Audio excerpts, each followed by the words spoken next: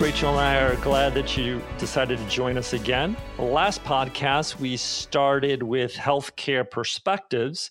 It was the HealthTech perspective from a physician standpoint. We encourage you to go take a listen to that podcast. Today, Rachel and I would like to talk about another perspective, and that is not necessarily the physicians, but all the providers, the ancillary providers, the manufacturers, the folks that are basically incumbent on the ordering physician, if you will, when he or she orders something to get that other group involved in the care of a patient. So we like to start off the podcast by just talking about the various different groups that are involved in that. And Rachel, when I was thinking about it prior to the podcast, I remember my uncle, who was an oral surgeon. He, especially during Christmas time, boy, you wanted to go to his house for Christmas because he had all these baskets from all the doctors, right? Yeah. Because that community really did, it was, in today's world, they were networking with each other. Yeah, they were very supportive. He relied on basically the dentist in the community to feed him patients for oral surgery and the like. So when you think about the old school way, just within the medical community of these physicians interacting with each other at the hospital, at the country club, in the hallways, and they're getting to know each other and they're starting to refer to one another. So Yeah. I don't know why, but that just kind of hit me. And I'm sure that takes place today, but I'd just love to get your perspective on how that's taking place today. I definitely think that takes place today. I think it's probably a little bit waning because, and as we talked about last time, the burden of the physician is so strong. I mean, they're being asked to do so many things. And the sales representative, the almighty sales representative who goes into the physician's office to educate them on the new service or procedure or pharmaceutical, those relationships are becoming not as strong right now because of the physician's time. And they just can't dedicate a couple of minutes a few times a week to these sales representatives so that they can learn about what's new and coming or have questions and talk about that. But I remember from my time in pharmaceuticals, you had some really strong connections there where there was a level of trust. And they had feedback and they had like an open dialogue where the physician can ask the manufacturer or the service provider questions and follow the patient throughout their journey.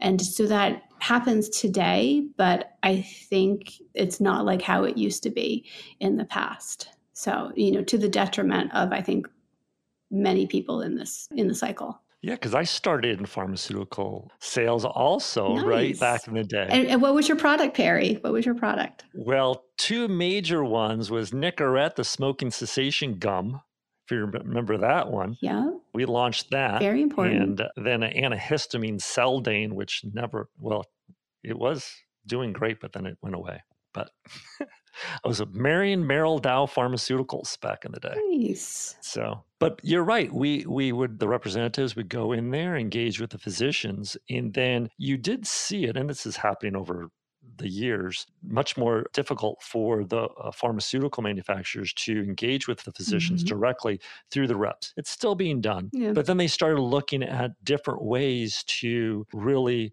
protect that relationship with the physicians, right? From a pharmaceutical manufacturer. So I remember, when the monitors were being put up into the physicians' offices. Remember that? For all educational purposes. Right. And then, of course, they had the advertising for whatever drug it was, or that took place. And then over the years, the pharmaceutical manufacturers done a great job with providing services around their drugs. Right. So to make it more efficient and easier for the physicians and the patients to get access to the drugs. Yeah, and a lot of that was around technology, that there's now apps in place, or there's patient assistance centers that people can go to. So, technology has helped that kind of relationship and be a conduit to accomplishing what they want to.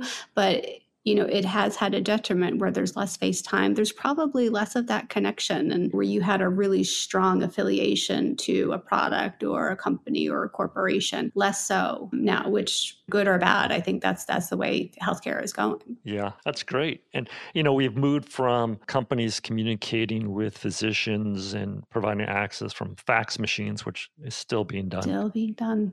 But to more of a portal. And then now the integration within the physician's EMR, if you will, to help them understand and make it easier for them to make orders. And Right. that's a good evolution if you think about it from a physician standpoint. Though technology has played a significant role in the way that they're engaging not only with their patients but Right. also with the ancillary providers that we're talking about. Yeah, no, I think that makes a lot of sense. So physicians, the technology that kind of the manufacturers and everything that's put in place can help the physician accomplish their day and prepare for their patient visit. So I'm going to have Rachel, who's is in her first semester of pregnancy, and then you're going to order some testing for her just to make sure the fetal health is strong. And so we prepare for that in advance. And physicians can almost do their pre-call planning, from your sales days of, kind of their pre-patient visit. What are we going to do with this patient? And so we can have some of these orders brought up and have a conversation so that we can then have a successful first visit. And then you involve different services that the physicians are utilizing, whether it's a laboratory for lab testing or sending the patient out to get some imaging done and things of that nature. Let's take lab testing. There's still laboratory representatives working with the physicians to make sure that he or she is sending the test to their laboratories. And what's interesting is that even the test requisition form, so you would think the ordering of these tests should be digitized at least, right? But as you know, the majority, and it really is over 50%, is still on a test requisition form, paper form, in which they're filling it out. They're filling it out, and because I see those boxes for Quest and LabCorp because they physically have to get the sample to someone. So why not put that paper in there? Yeah, that's right.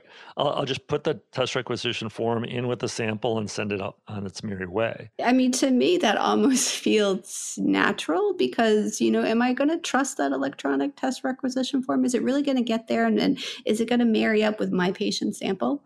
As a physician, I would be like, oh, well, let's even do it twice. So, just a bad way to do it. Yeah. Maybe that's what's happening. They're doing it twice, right? So the lab is I got 2 orders, one electronic, one came with the sample, so run it. Oh my gosh, that's why I'm not a physician. So I would definitely mess up the workflow. But yeah, no, I think from, looking in the future from a test manufacturer, I would want that test rec to be electronic because then I could ingest it, get it, or anticipate the sample is coming and get ready for it, run the benefits, and then even have that, kind of conduit to get the results back to the physician. So in the time appropriate manner, because these samples, they don't last forever. So time is of the essence. CareViso's platform solutions create healthcare transparency and access in real time for the healthcare industry, including providers, service providers, payers, and patients. Our solutions navigate the complexities of healthcare, creating innovative technologies that improve the patient care experience. If this sounds like a tool you'd like to learn more about, please contact us at careviso.com. That's careviso.com. You think back at the relationship between the physician and with the labs, and it's really changed over time. So I just had a recent doctor's visit, and they were suggesting that I just go downstairs to the laboratory. And I could have, it would have been easier. Yeah. But the reality is, for my insurance, that would not have been in network. Right. And even if it was in network, the cost to me and to everybody else involved probably would have been significantly higher than if I would have just gone to, the preferred laboratory for whatever the insurance. But I mean, that takes away the options, if you will. And for a physician to know that, he or she, they can't know that. No, they just want you to get treated and to complete your treatment pathway. So you're here for the visit. They saw you at a pinpoint in time. They want to get those labs done at that pinpoint to make sure that you, A, first get them, and two, that they've seen you and be like, okay, Perry, this is your complete picture for your patient health. And that's what the physician really should be thinking about, is from a cost perspective, that isn't their number one priority.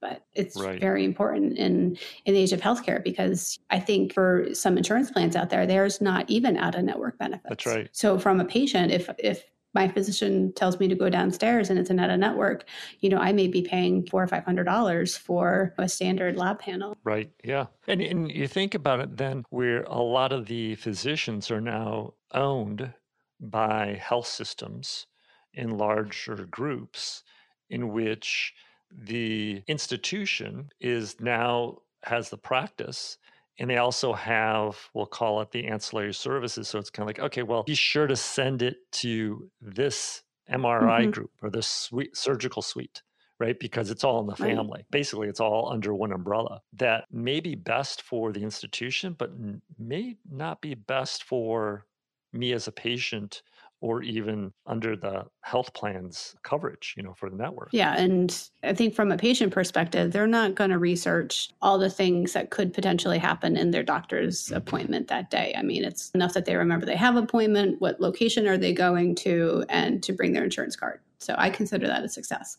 So I don't think the expectation should be that, Perry knows what imaging center is in network when he goes to a standard medical appointment.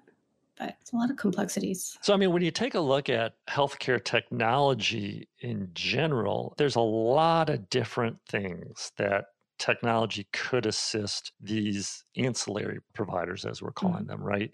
Whether it's a pharmaceutical manufacturer or laboratory, imaging, surgical suite, whatever. In your opinion, what seems to be working from a technology standpoint for those providers? I think for those providers, I think the EMRs are really working quite well for the providers and the healthcare service providers. There's integration that's going on. So for those people who are working in their EMR day in and day out, I think that is a good thing that, they're able to accomplish and move away from some of the paper that they are burdened with. I think there's also more transparency that is getting discussed. It's probably not a reality yet, but there is a glimmer of hope that, hey, let's open up some of the portals or the files so that we can see what is actually going on with the health plan, and from a patient perspective, what is kind of in and out of network. Like, it's a consideration. I don't think the knowledge is quite there, but it is starting to become more of a consideration. Yeah.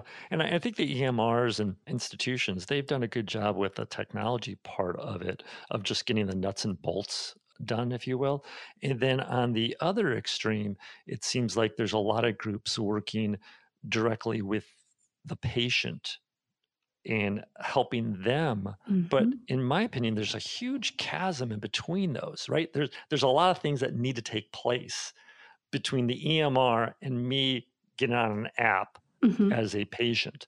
And I think that's where we're going in the future with our conversations with industry experts, is what can technology do, or should be able to do, in that coordination of that in between those two groups, if you will. Yep. No. And making technology more familiar and trusted is where we're hopefully headed. So it's interesting you say trusted, right? Because then that runs to, especially with healthcare, right? It's kind of like, well, who's got my information? Should they have it? And so, yeah, trust, because we talked about last time, we're from the physician's very trusted between the patient, as it should be, right? The physician is trusted, but it's that trust factor, if you will, and how can technology build on that trust and appropriately help facilitate this coordination of care. Yeah. No, exactly. There's a lot of conversations going on there about AI and AI's role in healthcare, and more to come on that. So I'm excited to dig in and to hopefully get to the future. Well, I think the coordination and the ability to leverage technology to benefit not all stakeholders, right? Whether it's the ordering physician or the group that's receiving a order from that physician, the patient. Let's not forget the health plan also. But yeah, even getting, kind of the order form over to the health plan so the health plan knows what's going on with their member. I think that's a big part of it because the health plan is very interested in kind of seeing that member health and like, hey, is there a flag there where we might need to say, okay, there's something going on, member, let's try and get some support to you. So, and that physician and that manufacturer is a piece in that. So right now they're not talking as well as they could. Yeah, and that lag, right? Because we understand from a health plan's perspective, there's a 3 to 4 month period of time in which the patient has engaged with the healthcare system, mainly their physician. They're being treated or been diagnosed for something, and the health plan doesn't know about it for 90 to 120 days. Right. Which, if you think about it, is crazy because what you just said, Rachel, is that from the health plan's perspective, which we can talk next time, is that it would be important for them to be able to, they already have services to support their members. Absolutely. But if they don't know about it until 120 days, it might literally be too late as far as kind of like, well, they already dealt with that. So now they don't need to do that. Right. Or it's just that lag of time is important for us to, and how can technology or should technology be leveraged and utilized to decrease that lag? Yeah, no, I think that, a lot of strides have been made with technology in other industries and other sectors. And healthcare is one that has been slower to adopt, rightly so. There's a lot of privacy out there. But what is more important than our health? I mean, I would rather have a clearer picture of my health and those around me than knowing what my, music listening preferences were for 2023, which was very important to me. But probably when I look at my health, that should be where I put some of my efforts. It's a great point, right? We have dashboards and we can figure out what we did for 2023 in all sorts of areas of our life. But, we cannot do that for our health. Yeah. What's my kidney function? No idea. You'll have to find it. Hopefully, if you have like my chart, you have to find it in some PDF. Yes. So, and that's from the patient perspective. We're going to dig into that because, there's some struggles out there for technology. Well, that's good. Well, good. Okay. Well, I feel like this was a good conversation just of how that coordination of care between the ordering physician and the ancillary providers, including pharmaceutical manufacturers, there's advancements that have been made, and there's some issues that we need to still address. And we look forward to seeing how technology can play a role or what is its role in that. More to come. Well, thank you, Perry. This has been fun. Absolutely. Always a good time. Thanks, everybody. And we look forward to next podcast. Please join us and we'll delve into patients' role in all this. And then after that, we're going to hit the health plans. Okay. So talk to y'all soon. All right. Thanks for joining HealthTech Checkup. You've been listening to HealthTech Checkup. If you like what you've heard, never miss an episode by subscribing to our show in your favorite podcast player. We would appreciate feedback in the form of a rating or a review as well. Until next time.